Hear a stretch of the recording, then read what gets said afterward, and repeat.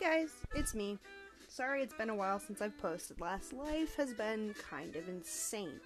I've been rearranging my room and cleaning out my closet and trying to make a space to do podcasts with less background noise, other than the background noise that I want.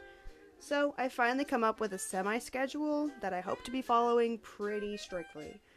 Don't hate me if I don't follow it to the T though, because I am still incredibly busy with life, especially right now. So, here's the schedule I have right now. So right now, I have Poem Madness Monday, where I'll be reading a collection of poems, both original and found online. I have Book World Wednesday, where I'll be reading books, different chapters. It depends on the day, depends on my mood. Then I have Freaky Reads Friday, where I'll be reading a collection of horror stories and books.